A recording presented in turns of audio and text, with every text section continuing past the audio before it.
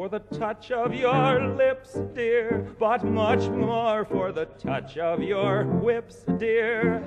You can raise welts like nobody else as we dance to the masochism tango.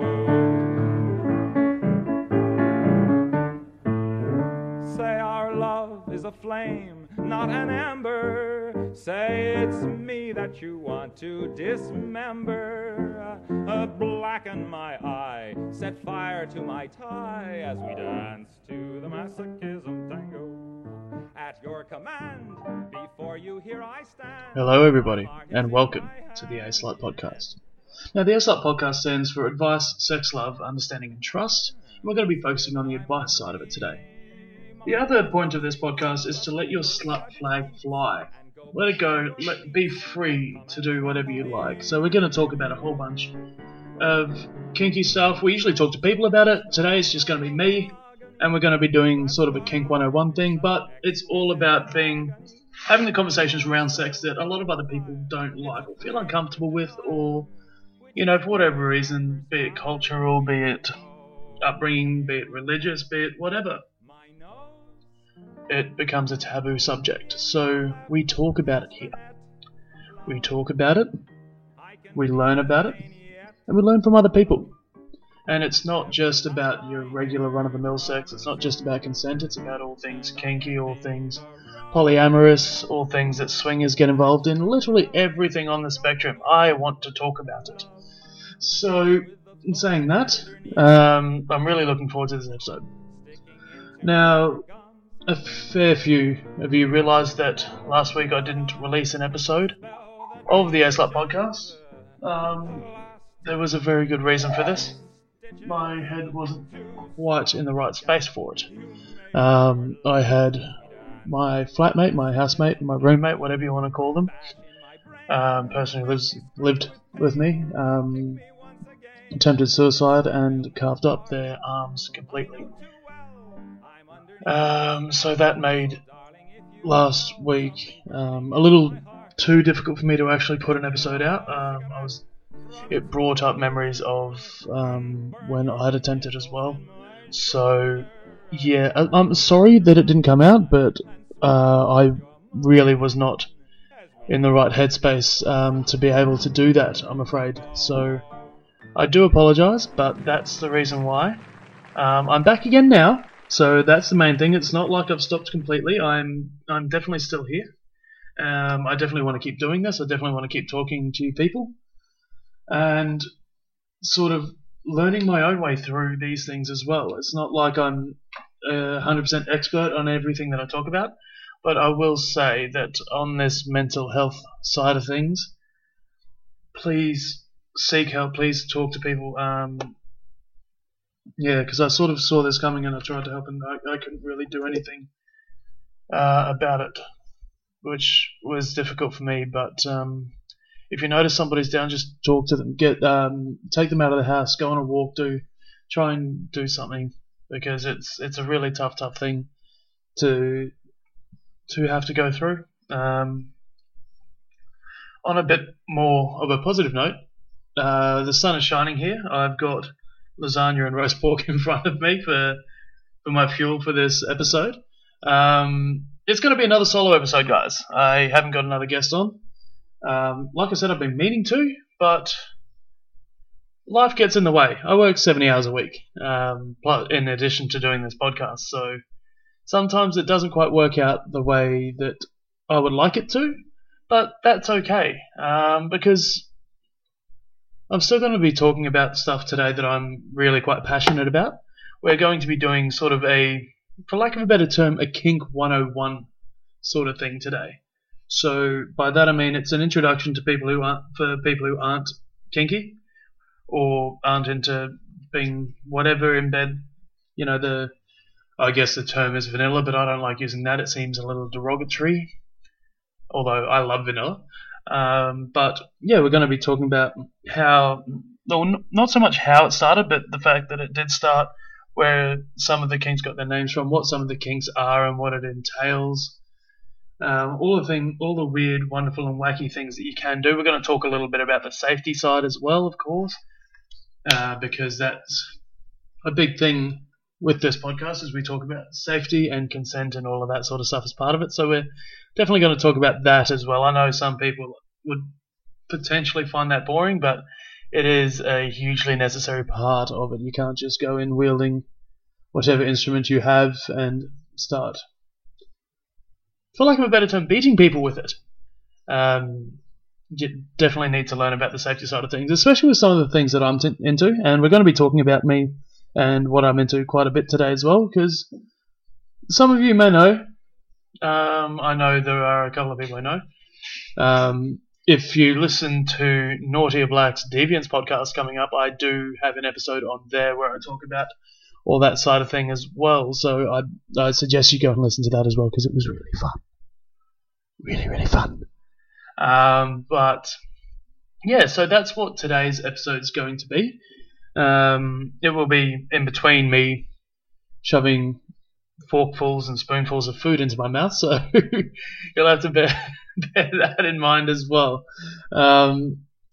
Yeah, so I'm going to leave you with a little bit of music before we start this. Please enjoy. Roger, why can't she just admit she's a deviant so she can come home? Deviant? Yeah, she wants me to spank her in bed. It's sick. Stan, everyone has something a little different that they like. Something a little naughty. A little kinky. Not me. Oh, honey, everyone has a kink. You just need to find yours.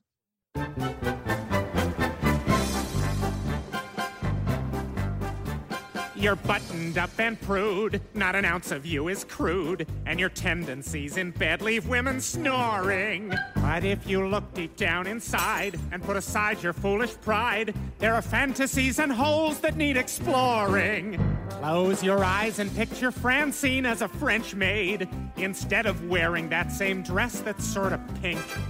Sure, you'd rather be on top and give 3 quick pumps and stop, but I know deep down inside you've got a kink. You've got a kink. You've got a kink. Don't be afraid to put a finger in the stink. Though I know you might be shy, let me show you things to try, 'cause like everyone you know, you've got a kink. Imagine yourself living without limits. You've got whips and chains. Who needs a shrink? 'Cause if you watch me with the ladies, what we do won't cause no babies. Take a tip from me and go and find your kink. You got a kink. He's got a kink. You got a kink. He's got a kink. There's so much here to see, try not to blink. So if you dig on women's feet, don't be afraid, turn up that heat. 'Cause like everybody else, you've got a kink. Are you getting it yet? I think I am. I love sleeping with Francine, and I'm used to my routine. But you think it may be time to make a change. So I'll try out something new, like when Carradine turned blue. Who am I to think my wife is sick and strange? I've got a kink. I've got a kink. He's got a kink. Remember what I said about the stink. So if you like us all, Or Barbary, you won't be judged, we're not a jury. 'cause way down deep inside we've all got kinks. We got a kink, we got a kink, we got a kink.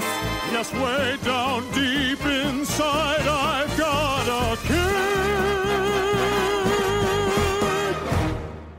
I've got to bring Francine home and let her know I've found my kink. I'm proud of you, Stan. So which kink is it? All of them. Uh-oh. And what a way to get this episode truly started. Yeah, so obviously that was an excerpt from American Dad that I found, and it's kind of fitting, I guess, considering we're going to go into sort of, I guess, the basics of kink and BDSM and whatnot on this episode. So I thought that would be a nice, fun way to get us started. Yeah, as it says in that little song, I had to play the whole thing, by the way. I couldn't not. It's just too much to laugh at throughout all of that. But yeah, like it says in the song, most people, I'm going to say most, I don't want to say all, but I'm going to say that a large majority of people do have some sort of kink attached to them, or they're attached to some kink, whichever way you want to word that. It's up to you completely in every way, shape, or form. Because kink can even boil all the way down to wearing a silk blindfold, or a light spanking in bed, or handcuffs even is considered a light part of BDSM or kink, or whichever way you want to do it. Now, the first thing I want to say is that kink and BDSM, I refer to them as both very similar sort of things. I don't see them as the exact same, but I will refer to them during this podcast as the same sort of thing. So I guess where we need to start is what's kinky and what's not. Well, anything can be kinky. I think it's gotten to the point now in the kink community that missionary with the lights off once a month has become a kink. I think it's gotten that far in a full circle now. But it could be literally anything that sort of you need to, or that you use to spice up your life a little bit, apart from your regular sex, I guess. So, like I've already noted on, it could be handcuffs or a blindfold, or if you've used panties to tie above the head, that's light version of kink. It goes all the way up to obviously blood play. I guess not obviously, but blood play, use of bodily fluids, rope, needles, electro stuff, and even into full power exchange dynamics, like a dominant and a submissive, a master slave. You can even go further into the master slave, and you can use a Dorian style slave, which we might talk about on this one. We might talk about it on another episode. I'm not too sure yet, but yeah, there's many different aspects to what a kink is, or what BDSM is. But what I'll do to begin with, I think, is we'll start off with what BDSM actually stands for. Some of you might not know.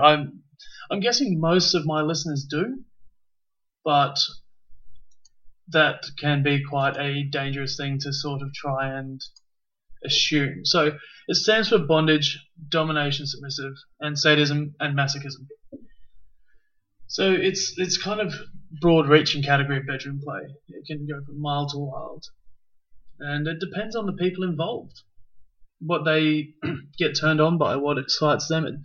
And I also want to say this, just before we get too deep into all of this, is that kinky stuff, kinky fuckery, and BDSM, all of that sort of stuff, does not have to actually involve sex. I personally prefer doing the kinky stuff over sex, and most of the time I keep them separate.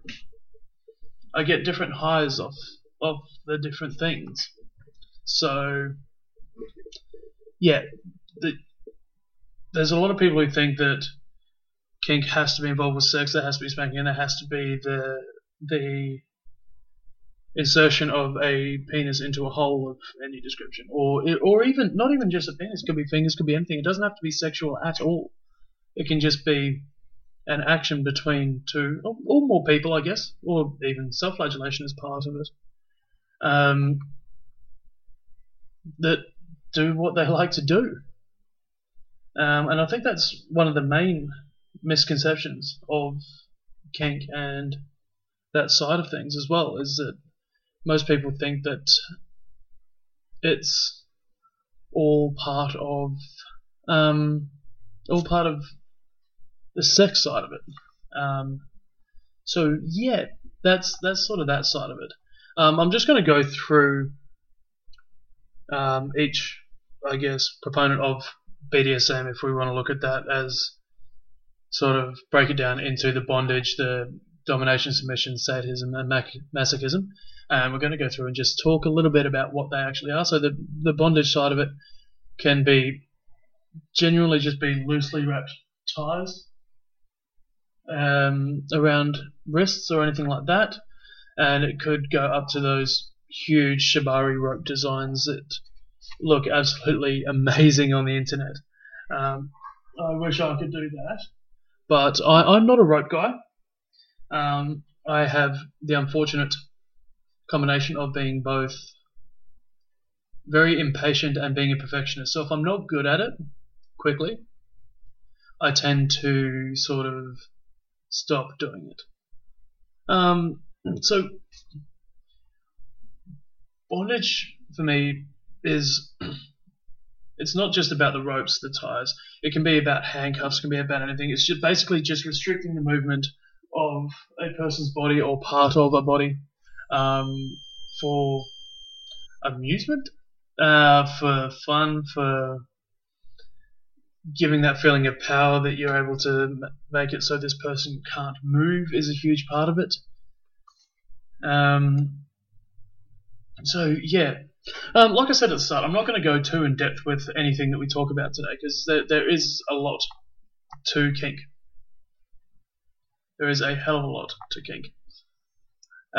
So we're just going to sort of scrape the surface, I guess, here today, for lack of a better term, and just go through sort of, like I said, a kink 101, I guess, for lack of a better term. So yeah, that's your sort of bondage side. I've got to admit, I'm not overly versed in bondage. It's, like I said, it's not my thing, really. I don't mind using restraints. I love restraints, but yeah, the rope side of things, I do need to get a rigger in here into this podcast to talk about it and talk about all the different ways that you can use it and things like that, because it is probably, I would argue, one of the most, if not the most common practice in BDSM. Everybody loves rope. Every rope bunny loves that feeling of powerlessness that you can get from being suspended by rope, or even just arms tied up so that they can't move.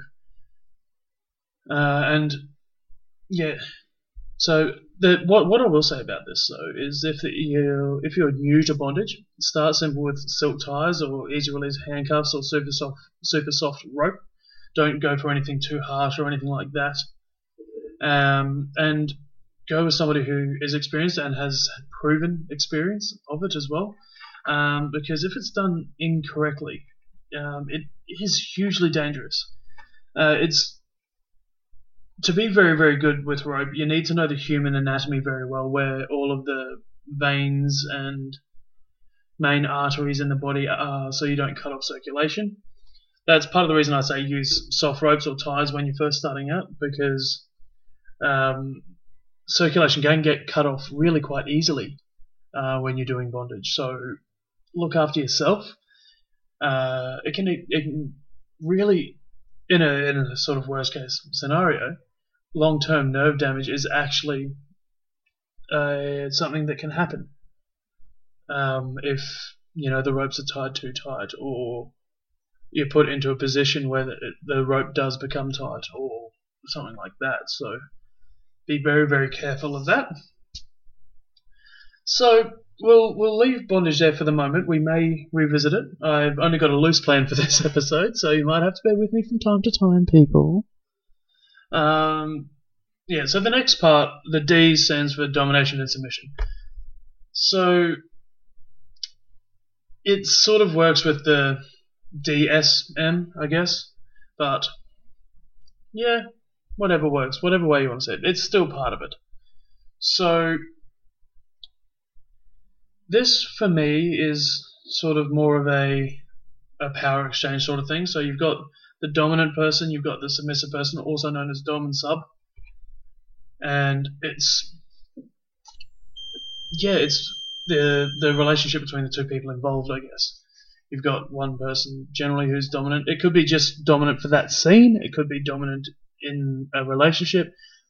It could be any sort of thing. It doesn't have to be you're always dominant and this is it and that's it. And no, it could for switches especially. You've got, they can be dominant one scene and be submissive next. And I guess I should explain what a scene is as well. It's sort of a play session that you have with a partner or multiple partners, I guess, to practice your kink, for lack of a better term, or to perform your kink, or to show off a little bit. It's sort of all up to you on that side of the thing. So yeah, it could just be as simple as, like we talked about with the bondage, the tying their hands to the bedposts, the bondage side of that, and that is still counted as BDSM. It is a light version, but it is still counted.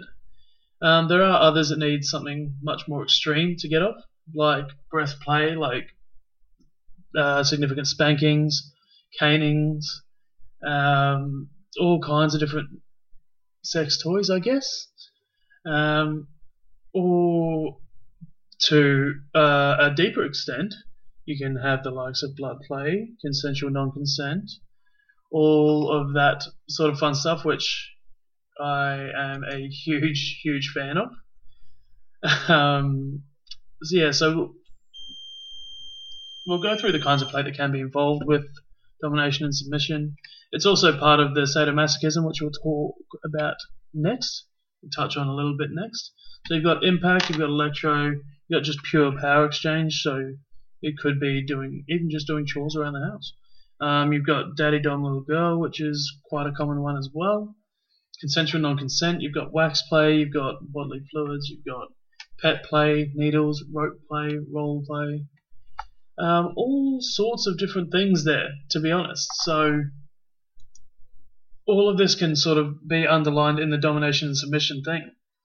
There's also, as part of that, there's, like I just touched on as well, is switches. So a switch can be both dominant and submissive. There are people that are plainly just dominant, there's no questions asked. There are people that are just submissive, no questions asked. There's no reason to judge people for what they feel and what works best for them. People like what they like. I'm personally a switch, but most people in our scene here especially see me as a dominant, because that's what I mainly practice as. And as part of that, I've got a very, very high level of trust needed if I'm going to submit to anyone. I'm very, very picky. I'm very choosy around that side of things. And being a switch sort of works in well with me being polyamorous as well, purely because I can get the submission from one person and the domination and the dominant side from another person. It makes it quite nice and fitting, I guess. So that's lovely. But there are obviously monogamous kink couples as well, where one person will be the dominant, the other they'll be the submissive, or, and this is one of my favorite things as well, the fight for dominance. The play fighting that gets into the room, and how it ends up is how it ends up. Both start on an equal level and say, right, let's see where this leads us. And they have the big wrestle and the big fight and the deliciousness that can come from that, the raw passion, the raw desire, I guess, that can come from that is quite lovely, really. Quite lovely. So the next part of this, after I think I'm exciting myself by talking about this subject. The next part, the final SM, is sadism and masochism. So this is where a lot of people sort of balk and get a wee bit worried about what this actually is. But you need to make sure when going through this, everything's safe and everything's safe if you play with a partner who listens to everything that you need and want in that situation, and who cares about your well-being. It's very, very rare that anything bad will happen. Accidents happen, and it can be at times quite frustrating, and you can feel quite hurt. But if it's truly an accident, then that person should be able to sit down and talk about it, so you can do that from that point. So what it really is the sadist is usually the dominant partner, and they feel sexually turned on by watching their partner squirm and wriggle or yelp or basically they get turned on by inflicting pain, is the easiest way to put this. And the masochist is the opposite. So every action has an equal and opposite reaction. We have a sadist, we have a masochist. So, yeah, they enjoy receiving pain, which is also delicious. I am somewhat of a sadomasochist myself. So sadomasochist enjoys both. I'm definitely more on the sadist side, but yeah, I can play the masochist if I need to, especially when it includes electro play, which is probably my biggest kink. I absolutely love it, and we will definitely talk about that a wee bit later because I love talking about electro and my toys and how I use them, and so that's probably going to end up as quite a long part of this podcast, is me just talking about electro stuff, but I'll try not to carry on with it for too long. So with sadism and masochism, the level of discomfort or pain inflicted is usually predetermined by both the dominant and the submissive before the play begins. And I generally like to use a 1 to 5 scale on how painful it is for the person, and I'll ask them during the scene, especially if it's my first time playing with them. It can get to a point where you know each other so well and you know each other's movements and actions and reactions so well that you know what's going to be too much and what's going to be just right, or stuff like that, but you still need that level of communication as part of it. And yeah, from that point it's just all about care and everything from there. So lighter forms of masochism and sadism can involve tickling. I'm a big fan of tickling. I think it's fun, exciting, and yeah. You can use a vibrator to tease your partner while they're tied up, or lightly scratching them with the nails, or a Wartenberg wheel, or anything like that.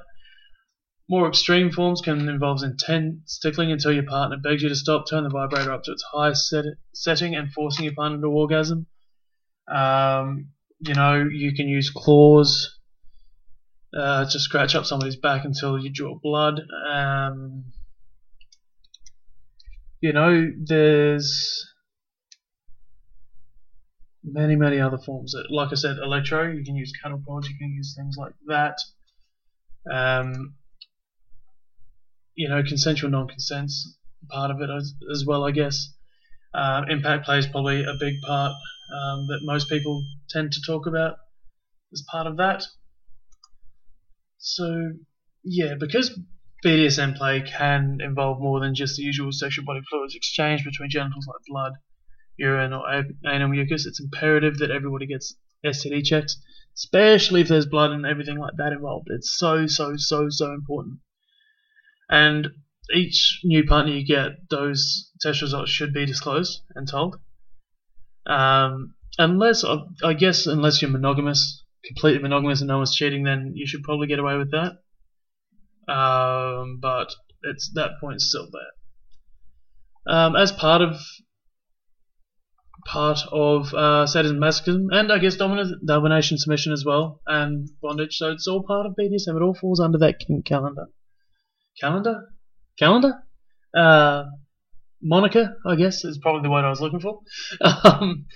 So yeah, impact play is probably one of the main parts, and it's basically a fancy term for spanking, slapping, using implements to hit people.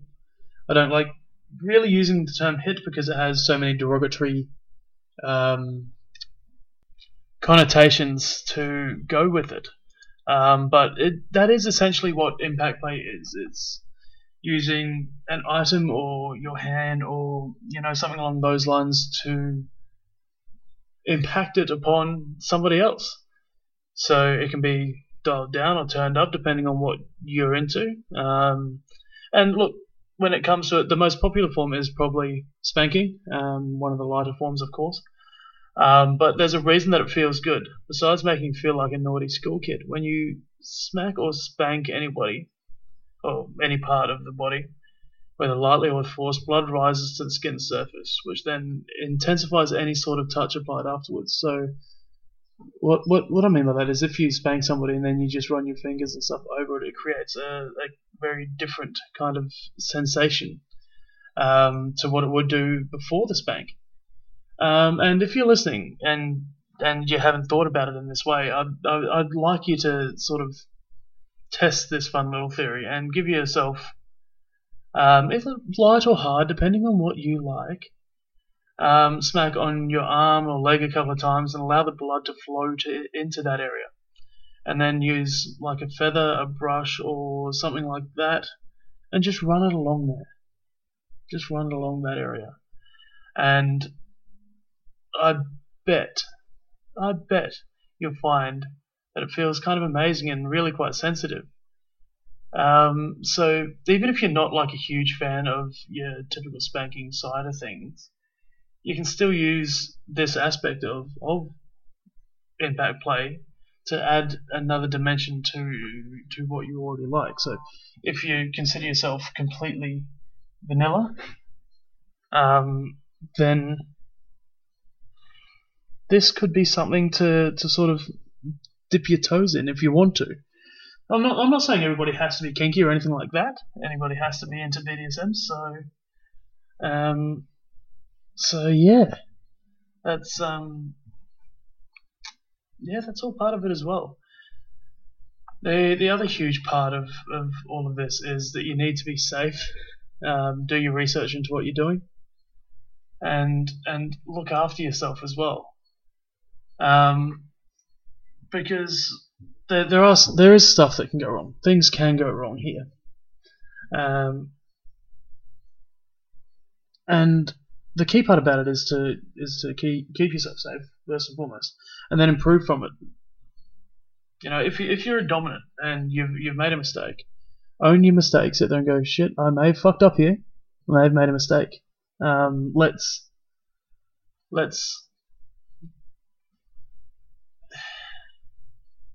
Let's talk about it. Let's move on and let's improve. Those are sort of the main things that I wanted to put into that. The other thing, when it comes to sadism and masochism,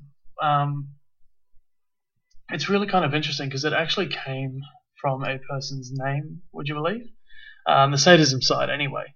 It was named after a French nobleman, a revolutionary, if you will. His name was Marquis de Sade.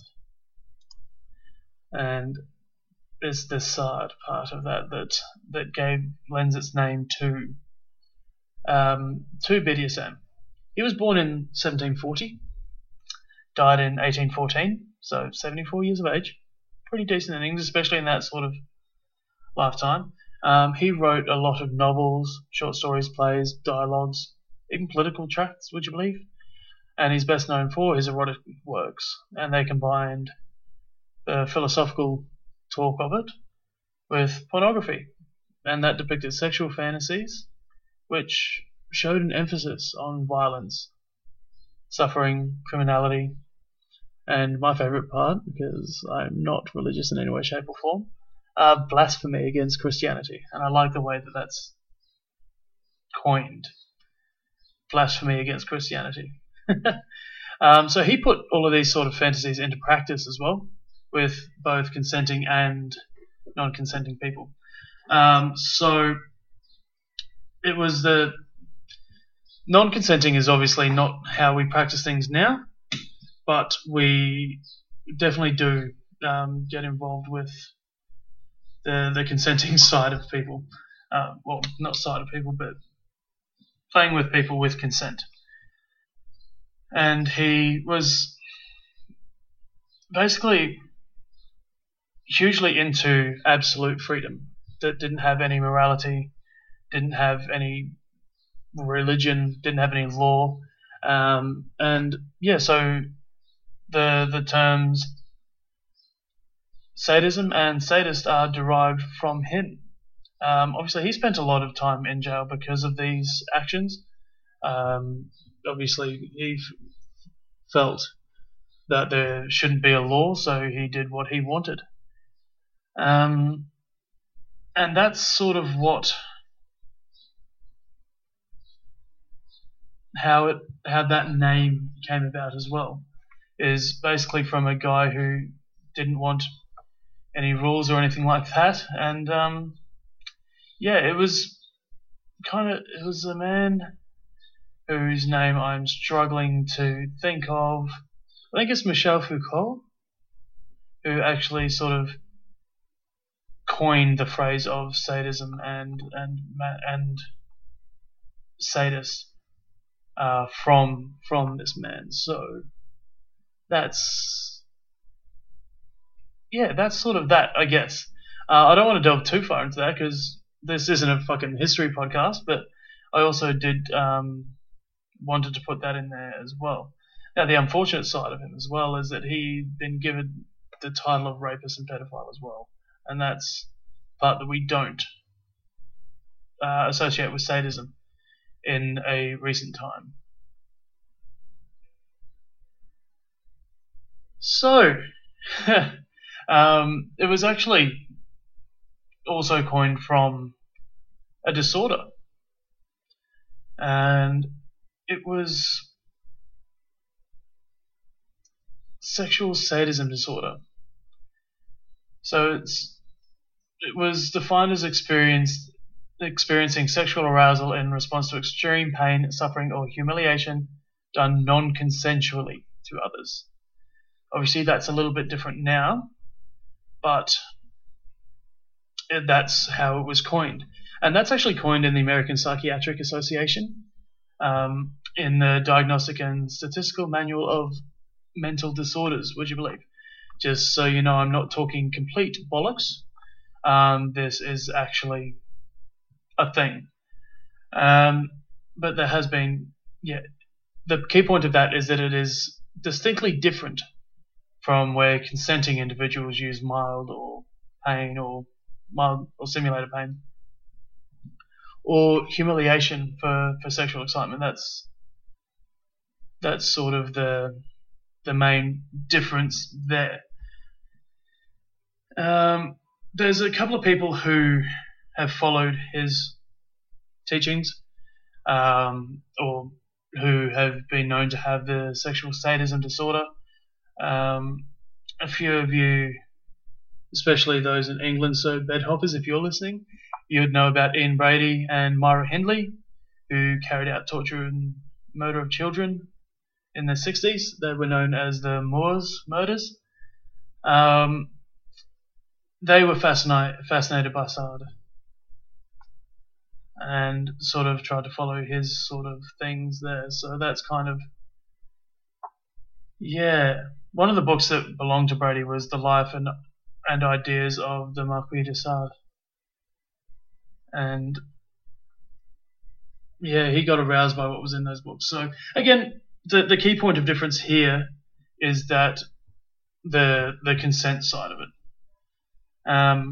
So that's sort of where the sadism side, and to sort of get that sort of feeling of where BDSM, for lack of a better term, came from, because it's all sort of entwined in with each other.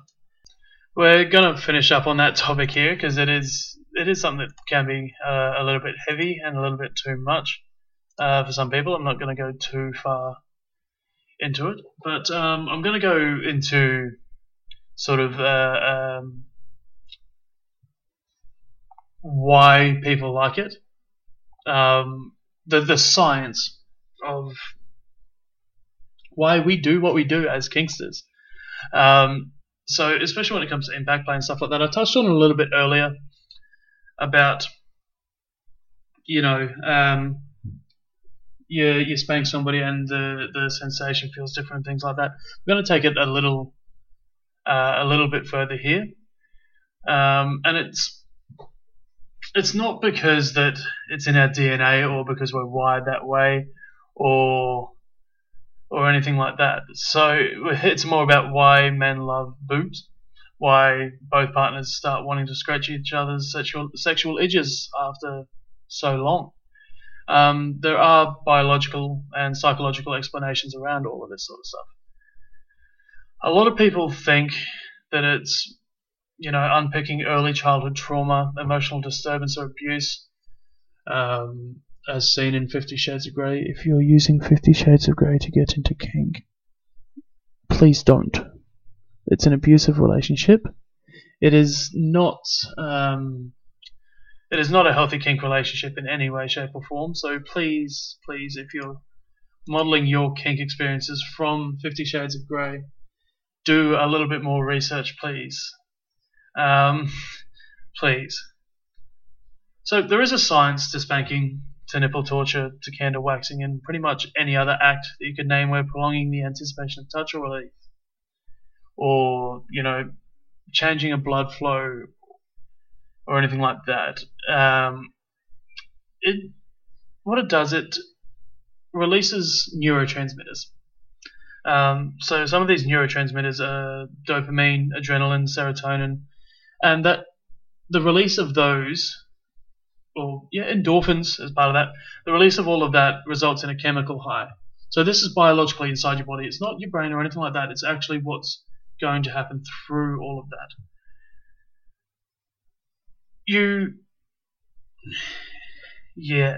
So through all of that, you have to be able to find a sort of physical stimulation arousing in order to be aroused, obviously. And if you do, then having a person you find attractive putting you over the knee and spanking you in a way that encourages your body to release noradrenaline, adrenaline, dopamine in anticipation of the spank, and then the opioids on point of contact is likely to be a pretty positive sexual experience. So basically what we're saying there is the feeling of being hit raises your adrenaline, which releases these dopamines, this noradrenaline. You get an adrenaline rush, the same you do if you do a skydive or something like that. There's the danger of it. It biologically releases these neurotransmitters, these things inside you to basically give you a release from it. So we're going to go into. There was a research done by Meredith Chivers of the Queen's University, which found that vaginal blood flow in women interested in BDSM increases when they watch kinky porn, at the same rate it does for non-kinky women who watch vanilla porn. But the blood flow does not increase when kinky women watch vanilla porn. So that tells us that the brain does have some part to play in controlling what happens biologically in there as well. And that the brains of people who respond to kinky stimuli fire up the way those who respond to vanilla sex do. So we're waiting on MRI scans of kinksters, but what sexologists hypothesize at the moment is there's nothing neurologically or biologically dysfunctional about kink-related desire. Now, I'll go back to talking about Marquis de Sade again, because we talked about that sadism sexual desire, where it was with people who were not consenting or anything like that. This is a little bit different to that. So there's nothing wrong with your brain or with your body if you're enjoying this kind of desire. It's absolutely fine. There are a lot of us who do have demons and neuroses and swallow frustrations and, previous trauma in our lives. And BDSM may be a way that these are expressed, as vanilla sex is for many others. People deal with things in a different way. But a lot of us lack the self-awareness to pick apart the vagaries of our motives and, our sexual desires and things like that. And if you let your partner walk away from a sex act both satisfied and unscathed, or at least with no lasting emotional bruises, or physical bruises, I guess, then that's an outcome that needs no further probing. If that doesn't do it for you, then you look at something a wee bit different. So,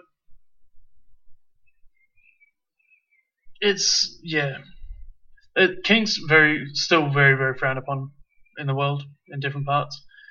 There was laws governing online porn in the UK that sort of fell really poorly on kink acts within porn.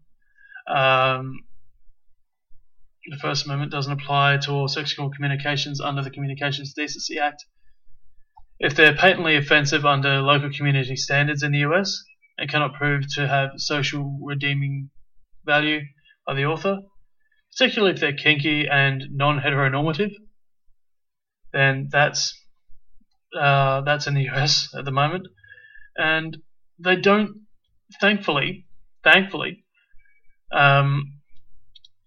don't see sadomasochism or fetishism to be medical conditions in the US, but there is still paraphilias such as sadomasochistic disorder and fetish disorder as part of it.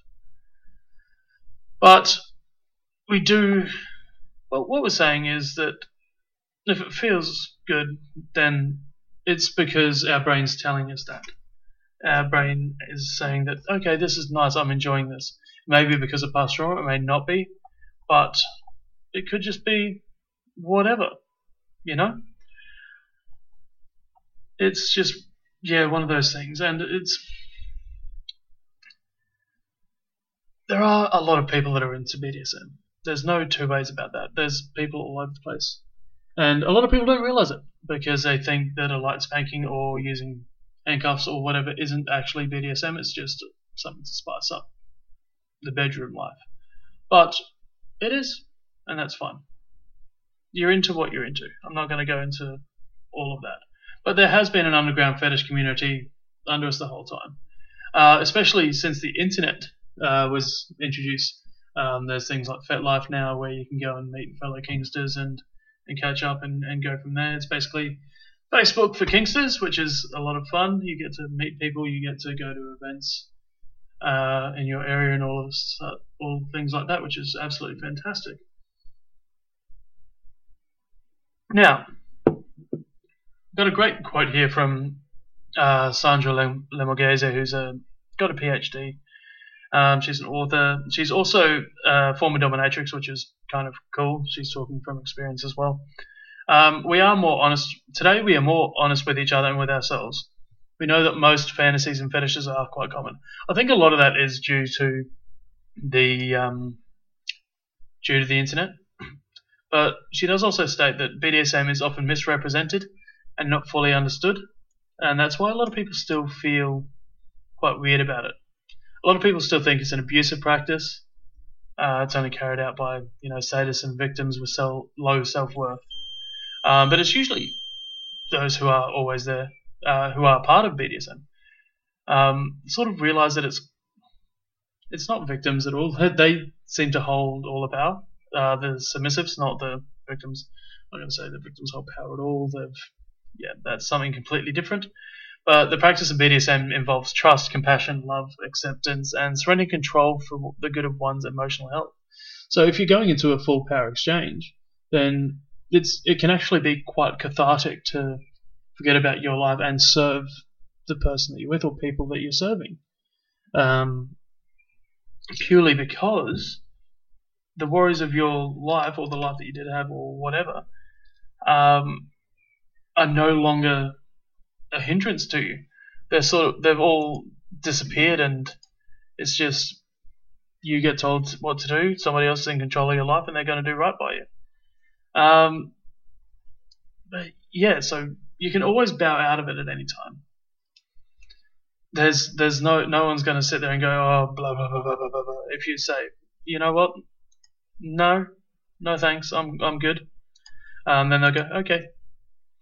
If they're not doing that, then they're not really part of the kink scene. It can be, things do go wrong. I've said that a number of times, but yeah. And I'll go back to what I said at the start as well. BDSM isn't always sexual either. It's more on a physiological level. It's the fear and danger that comes from it. Again, I'll go back into the sciences. It gets the adrenal glands going. It floods a person's system with epinephrine, which is those neurotransmitters that we were talking about, which are followed by the endorphins, which is your neuroadrenaline and that side of things. So that's really, really important to remember as well. Now, as part of all of that, it reduces your psychological stress because you're getting those releases from that point as well. I'm not saying that everybody needs to do it. Definitely not. But if that's what you're into, then that's what you're into.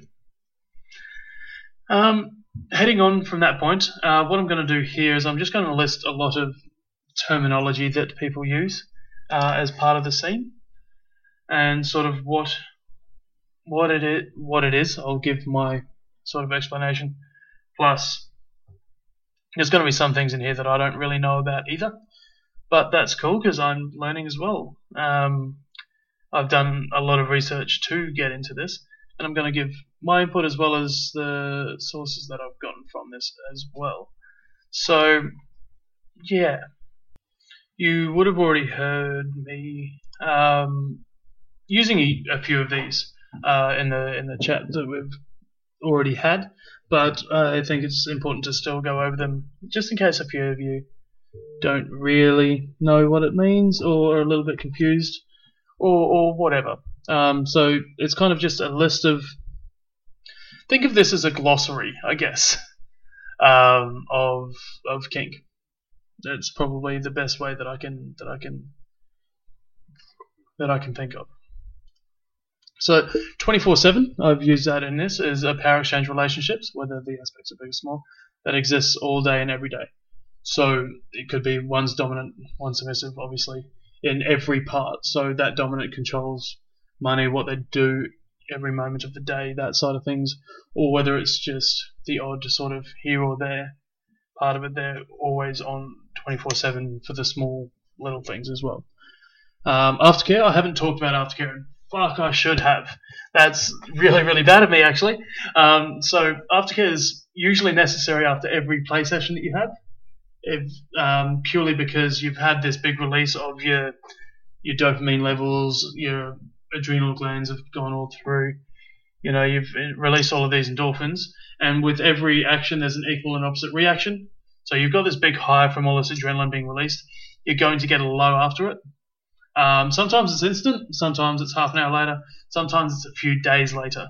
So it's always good to be checking in on your people after a scene for a couple of weeks, I think, to be honest. Yeah, and that's purely just so that you can make sure that they're still okay. So players will check in and re-establish connections with each other. It quite often involves cuddling, sex, eating or drinking to replace the electrolytes, if it's instantly. You can discuss the scene. I tend to do that at least a week after. And yeah, just basically checking in on them. It's different for everyone, aftercare, and it can also involve alone time or any number of personal preferences. And it's absolutely essential to that. To have aftercare, I guess, to put it a better way. But I think the other key part to remember with aftercare is that it comes at different times for different people. It can be completely random. It can be different every single time. You just don't know. So always keep in touch with the person you're playing with. And part of that, it's not just for the submissive. That's a common misconception as well. Check in on your dominant if you're still feeling fine, because the dominant does still have that huge release of dopamines and endorphins, and they're releasing a lot of adrenaline as part of that as well. So yeah, it's okay to check in on them. Age play, role play involving a distinct difference in ages, and often power exchanges based on those ages. It can include infantilism, parent/child play, incest play, diaper play, all of that sort of stuff. Now, the key thing to remember with this is it's not pedophilia. These people are all over age. The majority of people who get involved with this like their people older, but like them to act younger. In which case, and have absolutely zero interest in actual underage people. That's a huge misconception when it comes into age play, and it's just not the case in any way, shape, or form. I know a fair few age players, and they're all really, really wonderful, stunning people. And I know, because I've talked to them and I know them quite well, that it's not so much the age part of it is the play of that age, which is completely different. Keep that in mind, people. Obviously, BDSM, which we've gone over, it's quite a modern acronym used to refer to the kink and fetish communities and activities. So, yeah, there's a fair few different things that nowadays BDSM stands for. Bondage and discipline, dominance and submission, sadomasochism, sadism and masochism, and slave master.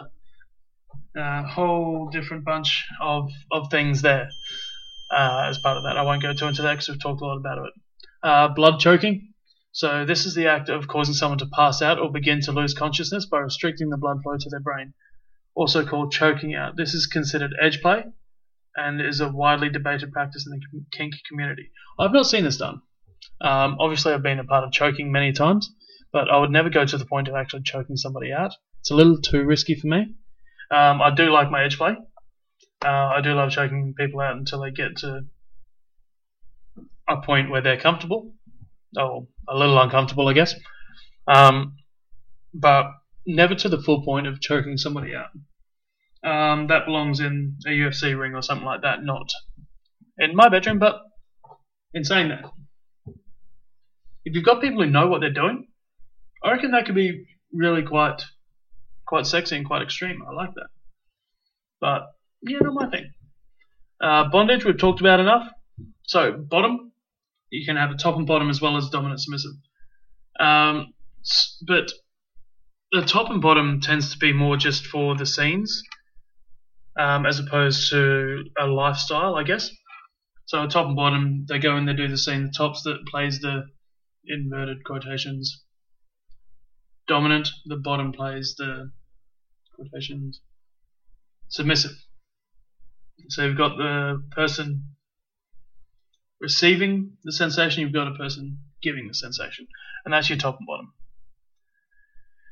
bottom. Breath play, which we've kind of just talked about, so it is still a topic of debate, and it falls into the category of edge play, but it is the act of choking or restricting breath, which I think is really, really hot. But not everybody does, and I can understand why, because it can be quite risky.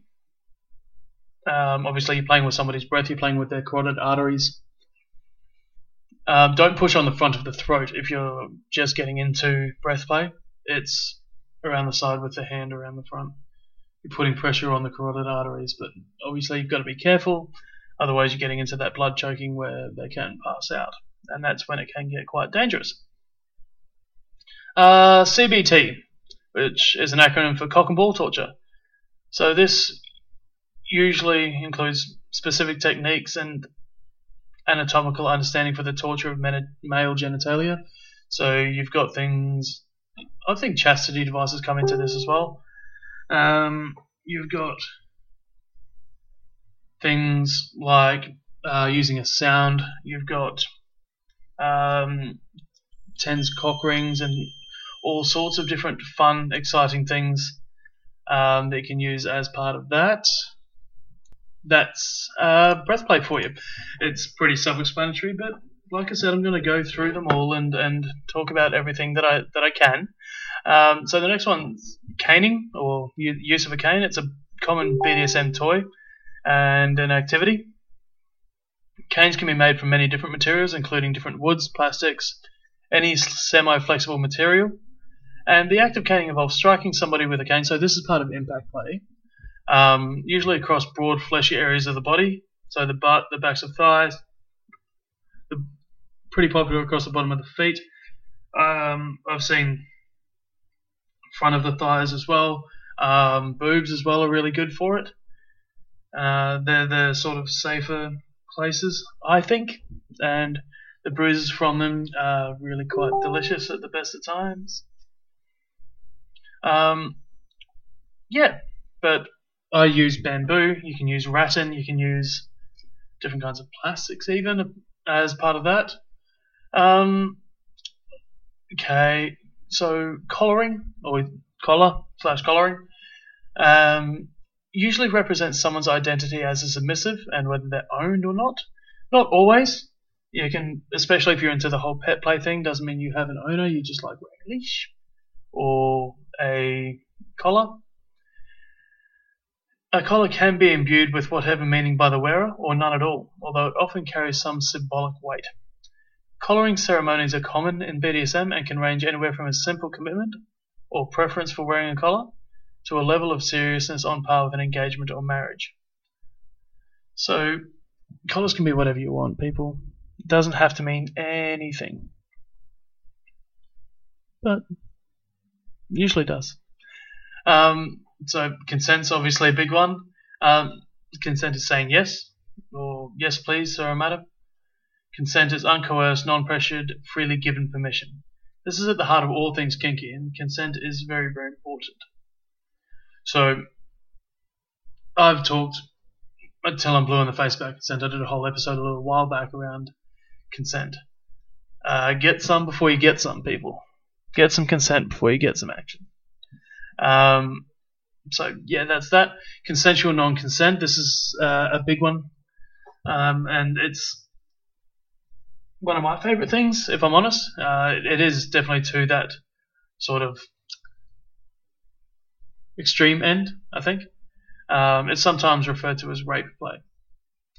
Con non-con, consensual non-consent, includes much more than acting out violent fantasies. It is complex scene play, which usually has a pre-negotiated safe word and extensive discussion of boundaries and limits beforehand. During con non-con, the scene may have the outward appearance of being very violent and without the consent of one party. Essentially, a rape scene. Consensual non-consent, while it can be very hot, and it is for many people, can also be serious mojo to play with. You have to approach it with a little bit of caution. And that's purely for the mental side of things, as well as physical. But the mental side of you can get kind of completely munted up if something like this happens. So it can be similar to actually being raped if a consensual non-consent scene goes wrong. But it can be really, really amazing, of course. The adrenaline really, really kicks in when there's fear involved. And when it comes to consensual non-consent, there is a lot of fear that can be involved. And that's hard. For me. Doesn't have to be for you. Cool. So, corsetry, or tight lacing, is a fetish that explores power exchange and or fetish through shape changing, sometimes breath limiting corsetry. That one's pretty self-explanatory. Cupping, also called fire cupping, is the act of heating up glass cups with rounded backs, usually a few inches across, on the skin, and as the cups cool they create a vacuum, leaving a hickey-like bruising pattern across the skin. If done hard enough, or hot enough, cupping can also break the skin. Now this is something I've really wanted to get into. I think it's really, really hot, really, really gorgeous, but I haven't been able to yet. I think that's going to be my aim before the end of this year, is to get involved with a bit more fire cupping. Yeah, it sounds really, really hot. I'm a big fan of fire in general anyway. But yeah, I've not done this before. But I will. Don't you worry, I will. A dom is the next one. So this is two parts. So you've got the dom, male, and then you've got the dom with ME on the end. So dom, the male dom is DOM. Some people say it as dome for the female, but I still call it the dom. So it's a role identifying with a person as dominant, to be on the controlling and decision-making side of power exchange. One who has, takes, or receives power. Dungeon. This is a word referring to large group play spaces or places where play parties are held. Rarely are these actual dungeons, people. Don't expect to walk in and see, that it's going to be held at a castle and there's the change stuck up on the wall halfway up, where you're obviously not going to be able to stand anywhere. No, they're often converted conference rooms, ballrooms, or even individual homes or rooms in homes. The most common one is actually rooms in homes, I believe. Sometimes they're committed spaces that stay dungeons all the time, A dungeon often includes kink furniture like spanking benches, St. Andrew's crosses, suspension points, stocks, cages. A common area to socialise and have snacks and drinks, and quieter places for aftercare and cuddling. Dungeons and play parties also have their own unique sets of rules and etiquettes that must be followed to use it. So as part of that, you have a dungeon master. Now, this person is responsible for the safety in the dungeon, usually an experienced member of the kink community. Oftentimes the host as well. They'll walk around and check in on different scenes and just make sure everything's going okay. They're responsible for ousting unsafe or inappropriate people within the play party. So you basically you want safe people in your party. You don't want things to go wrong and ruin it for everybody else. D/S is quite often seen. That's shorthand for dominance and submission. Edge play. We noted about this a little bit earlier. This is a term for BDSM practices that are considered quite risky or on the edge. Or they're debated within the community. Some of these are breath play, choking, knife play, play piercing, blood play, fire play, gun play, consensual non-consent, anything like that. Anything that could really give a lot of harm if small aspects of it went wrong. Enema is quite a common one. So the act of douching or cleaning the anal cavity and rectum, it's quite often a fetish preference. And it's really good if you want to do anything anal play anyway. Nice and clean down there, you know you're not going to get certain organisms where you don't want them. A fetish is an object or action that isn't inherently sexual, so leather, latex, rope, crying, but it carries a sexual association or is a turn-on for the given person, so a rope fetish or something like that. FetLife we talked about, it's the Kink's equivalent of Facebook. It's a website for posting pictures, statuses, writing, finding local groups, making friends and events and all that sort of thing. Fire play, this is something that excites me quite a bit as well. I haven't done quite enough of it, but fire massage feels really quite amazing. But it's play that involves a sensation of fire on a person, and also the threat of fire as part of it as well. So, like I said, fire can be quite terrifying, especially once it gets out of control. So you can have that threat of fire as well. That can still be considered fire play. Fisting. That's a sexual act in which the giver's fist, or part thereof, is used to penetrate the receiving partner. So, yep, that's enough there. Nothing more needs to be said, I don't think. You put your fist in someone. Try and do it with proper warm-up, and technique, because that's when it doesn't hurt, but it can be quite painful if you don't do that correctly. Floggers and flogging. So a flogger is a common BDSM toy. Flogging is the practice. It's a multi-tailed whip, basically, and they can be made from all sorts of materials like leather, suede, hair, wood. I've seen them made with Ethernet cables, RJ45 Ethernet cables, which is quite painful. And it can produce a sensation that's anywhere from sharp sting to heavy thud, or any combination. Hits from a flogger are best across a part of the body that's large and meaty, such as the upper thighs, the butt, or upper back, definitely not the lower back, people. And they come in many sizes, with any number of tails. Oftentimes with that, they'll have specific names based on those numbers, such as a cat of nine tails. That's obviously a flogger with 9 tails on him. Golden showers. Kink practice of peeing on someone and or being peed on. So, yeah, that's self-explanatory. If you like that, that's what that is. You've got the hanky code. So this originally came out of the gay leather scene. Hanky code uses different colours and materials of handkerchiefs or bandanas to indicate areas of BDSM interest. Using the hanky code is often called flagging, where at a bar or a party a person will wear a certain colour bandana in a certain pocket, right or left, to communicate preferences to others. For an example, a black bandana in the left pocket indicates into receiving or bottoming heavy sadomasochism.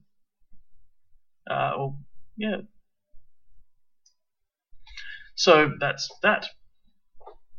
That's actually something I've never heard of. It's never been a thing here in New Zealand, so I've learned something today as well, people. It's not just you guys.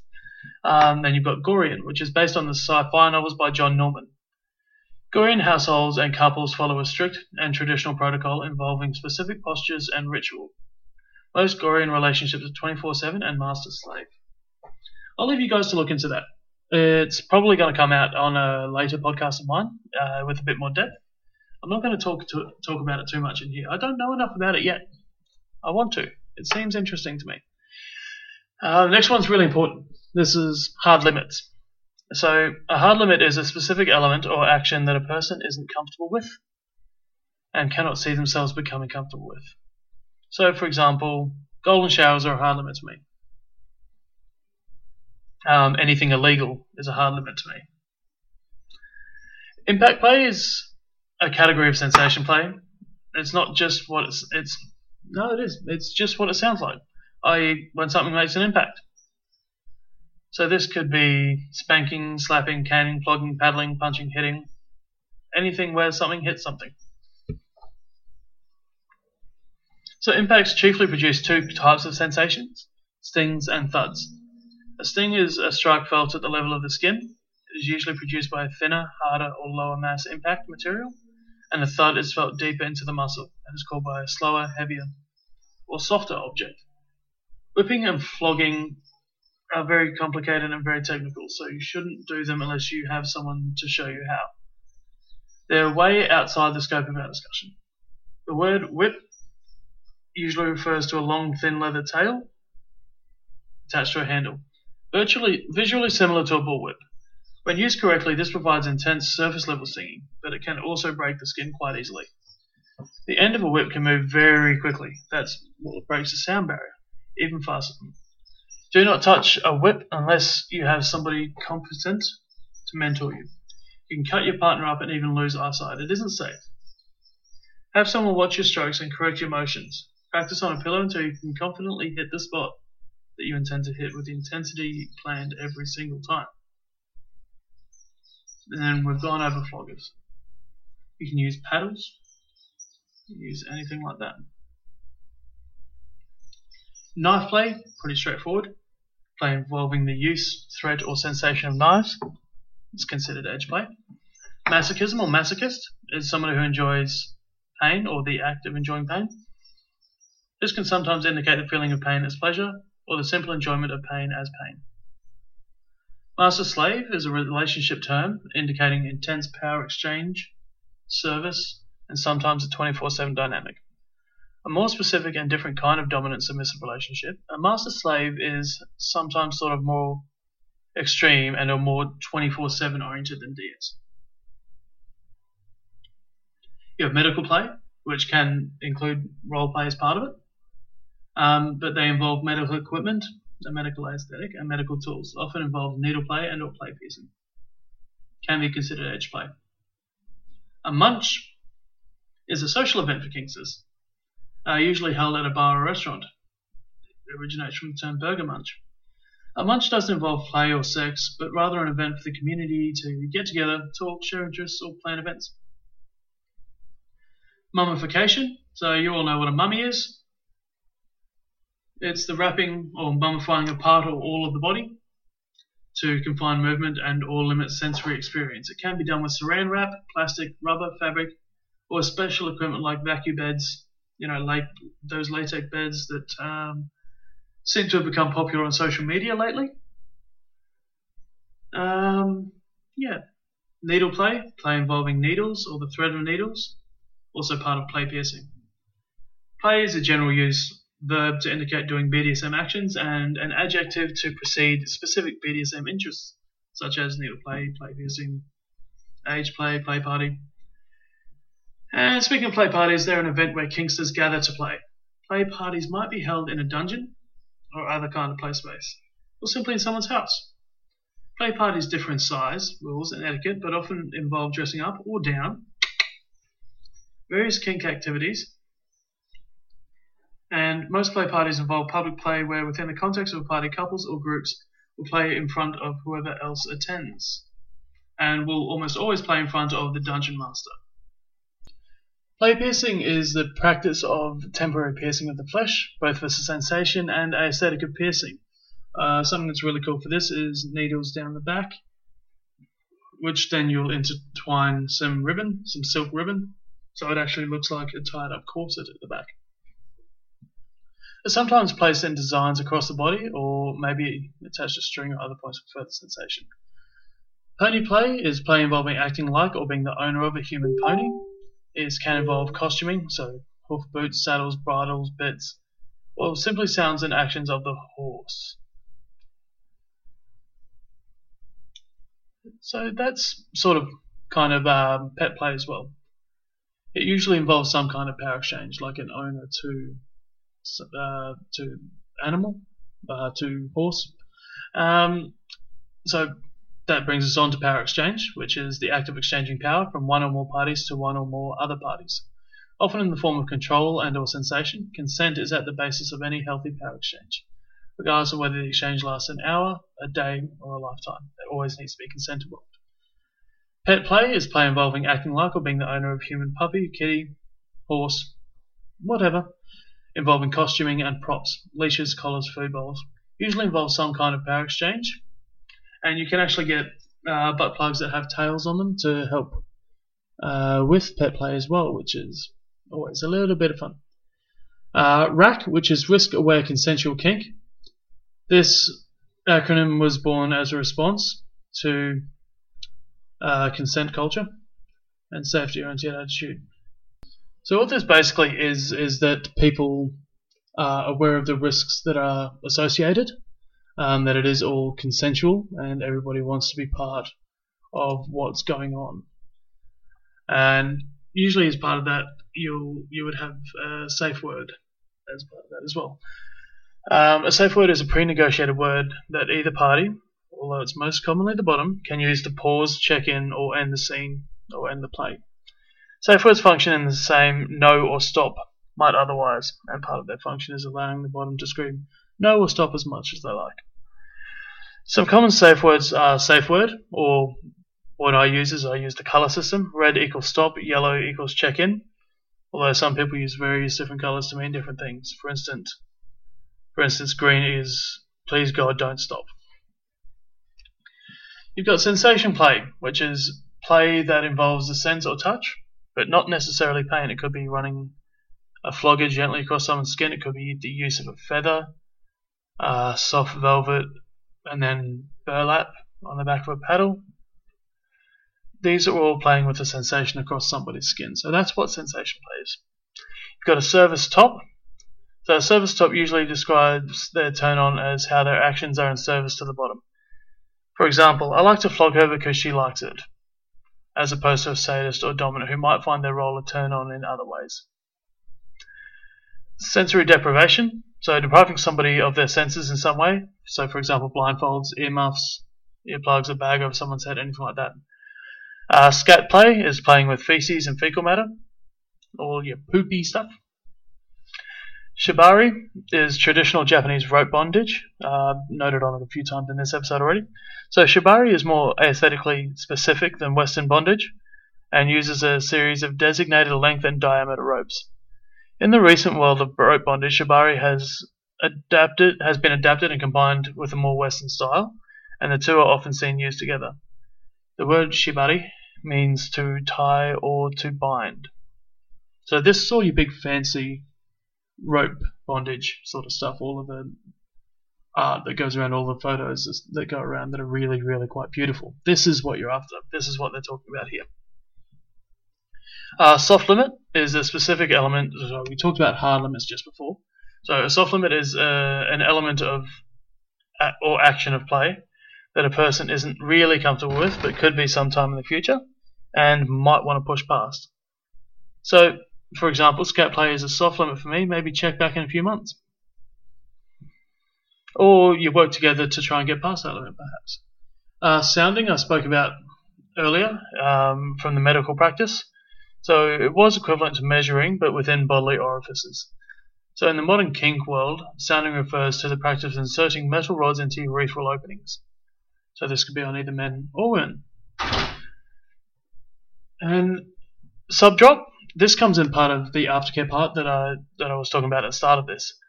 So, subjob is an emotional, psychological, or physiological state that can sometimes come after play. Usually involves feelings of loss, loneliness, abandon, worry, misgivings about the play or one's identity as a kinkster, and sadness. Helpful remedies include cuddling, warm blankets, favourite movies, and good foods. And you can also get top drop as part of that. Suspension is the practice of lifting or partially lifting the subject into the air, most commonly seen with rope. Suspension can be done with any number of things, although a familiarity with anatomy and safety practices is a must. SSC. So this is the precursor to RAC, the risk-aware consensual kink. This is safe, sane, and consensual. It was one of the first acronyms to come onto the scene in the early 80s that described an aware, safety-oriented kink world. An important distinction, especially before the BDSM scene was more widely accepted, or at least more public, to differentiate between abuse and SM play. Subspace. Subspace is great, guys. Really great. So subspace is a state of mind referring to a blissed out, otherworldly place bottoms can go during heavy play.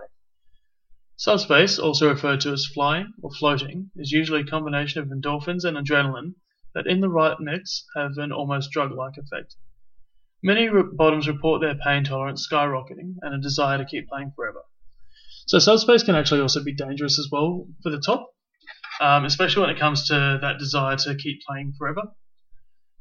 Because that can obviously get incredibly dangerous if you just keep going and going and going and going and going and going and not stop. For both parties, that can get really dangerous, both mentally and physically. So, careful. SM, originally an acronym for sadomasochism, but it's become an all-inclusive word meaning the same as kink or BDSM when the scene was still in its fledgling stages. So many older texts still use SM or leather in much the same way as we use BDSM or kink today. Submissive, one who gives, relents, or doesn't have power. Switch, one who enjoys both roles. Sadist, enjoys giving pain. Masochist, enjoys receiving. Sadomasochist, enjoys both. Top refers to the person giving sensation, one who... Yep. Top drop. This is important as well, guys, because people talk about sub drop a lot and forget about top drop. So top drop is an emotional, psychological, or physiological state that can sometimes come after play. It's the same thing, really. But top space can also be called top frenzy, and it's the counterpart to subspace and includes feelings of all-powerful euphoria and a desire to never stop. So the two can be quite intrinsically linked and can both be quite dangerous. TPE is a total power exchange, so this refers to a 24/7 relationship dynamic. So you'll usually see 24/7 TPE, in which all power is exchanged, including financials and physical property, etc., etc. Vanilla, a word first used to describe non-kink oriented sex. Vanilla sometimes takes on a dismissive tone and is come, in some places, just to mean boring sex. Also, it's a delicious ice cream flavour. Wax play. Play involving dripping hot wax on the skin. Different waxes can be used, although many burn at different temperatures, and good research beforehand is highly recommended. Water sports is play involving pee, playing with pee, peeing on another. Part of golden showers, really. Wartenberg wheel is one of my favourite little toys. It's a device originating in the medical field again, to test nerve endings, response, and sensation. Wartenberg wheel is small, very sharp spiked wheel that can be rolled over the skin or used in conjunction with an electrical play unit. That's how I use it. Yay! And just before we sign off here, some common limits include blood, disease transmission, so unsafe sex, pee and poop, claustrophobic, feeling worthless or humiliated, being afraid of your partner, physical marks, pain, or triggers that remind you of a past traumatic event. Yeah, this episode actually went a lot longer than I'd planned, but that's okay, because I've touched on a lot of stuff, and I've learned a fair bit of information myself by going to these sources. I I'd love to hear your feedback on any of these as well. If there's anything that I've missed, anything that you have to add to any of this as well, please feel free to do so. You can contact me on the socials at the ASLUT Podcast, or you can email me at the ASLUTpodcast@gmail.com. And yeah, thank you very much for listening into this one. It's been quite long. It's been a lot of talking for me. I've gone through a couple of beers. I've eaten some food. It's been good. But yeah, please let me know what you think of this. And guys, stay slutty. Oh, Roger, why can't she just admit she's a deviant so she can come home? Deviant? Yeah, she wants me to spank her in bed. It's sick. Stan, everyone has something a little different that they like. Something a little naughty. A little kinky. Not me. Oh, honey, everyone has a kink. You just need to find yours.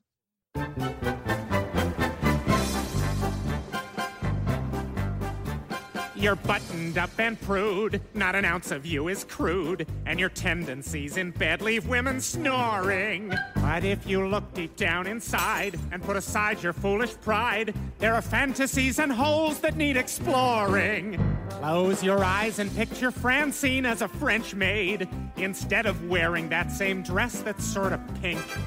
Sure, you'd rather be on top and give 3 quick pumps and stop, but I know deep down inside you've got a kink. You've got a kink. You've got a kink. Don't be afraid to put a finger in the stink. Though I know you might be shy, let me show you things to try, 'cause like everyone you know, you've got a kink. Imagine yourself living without limits. You've got whips and chains. Who needs a shrink? 'Cause if you watch me with the ladies, what we do won't cause no babies. Take a tip from me and go and find your kink. You got a king. He's got a kink. You got a king. He's got a kink. There's so much here to see, try not to blink. So if you dig on women's feet, Don't be afraid, turn up that heat. 'cause like everybody else, you've got a kink. Are you getting it yet? I think I am. I love sleeping with Francine, and I'm used to my routine. But you think it may be time to make a change. So I'll try out something new, like when Carradine turned blue. Who am I to think my wife is sick and strange? I've got a kink. I've got a kink. He's got a kink. Remember what I said about the stink. So if you like us all, Or Barbary. You won't be judged, we're not a jury. 'Cause way down deep inside, we've all got kinks. we've got a kink, we've got a kink, we've got a kink. Yes, way down deep inside, I've got a kink. I've got to bring Francine home and let her know I've found my kink. I'm proud of you, Stan. So which kink is it? All of them. Uh-oh.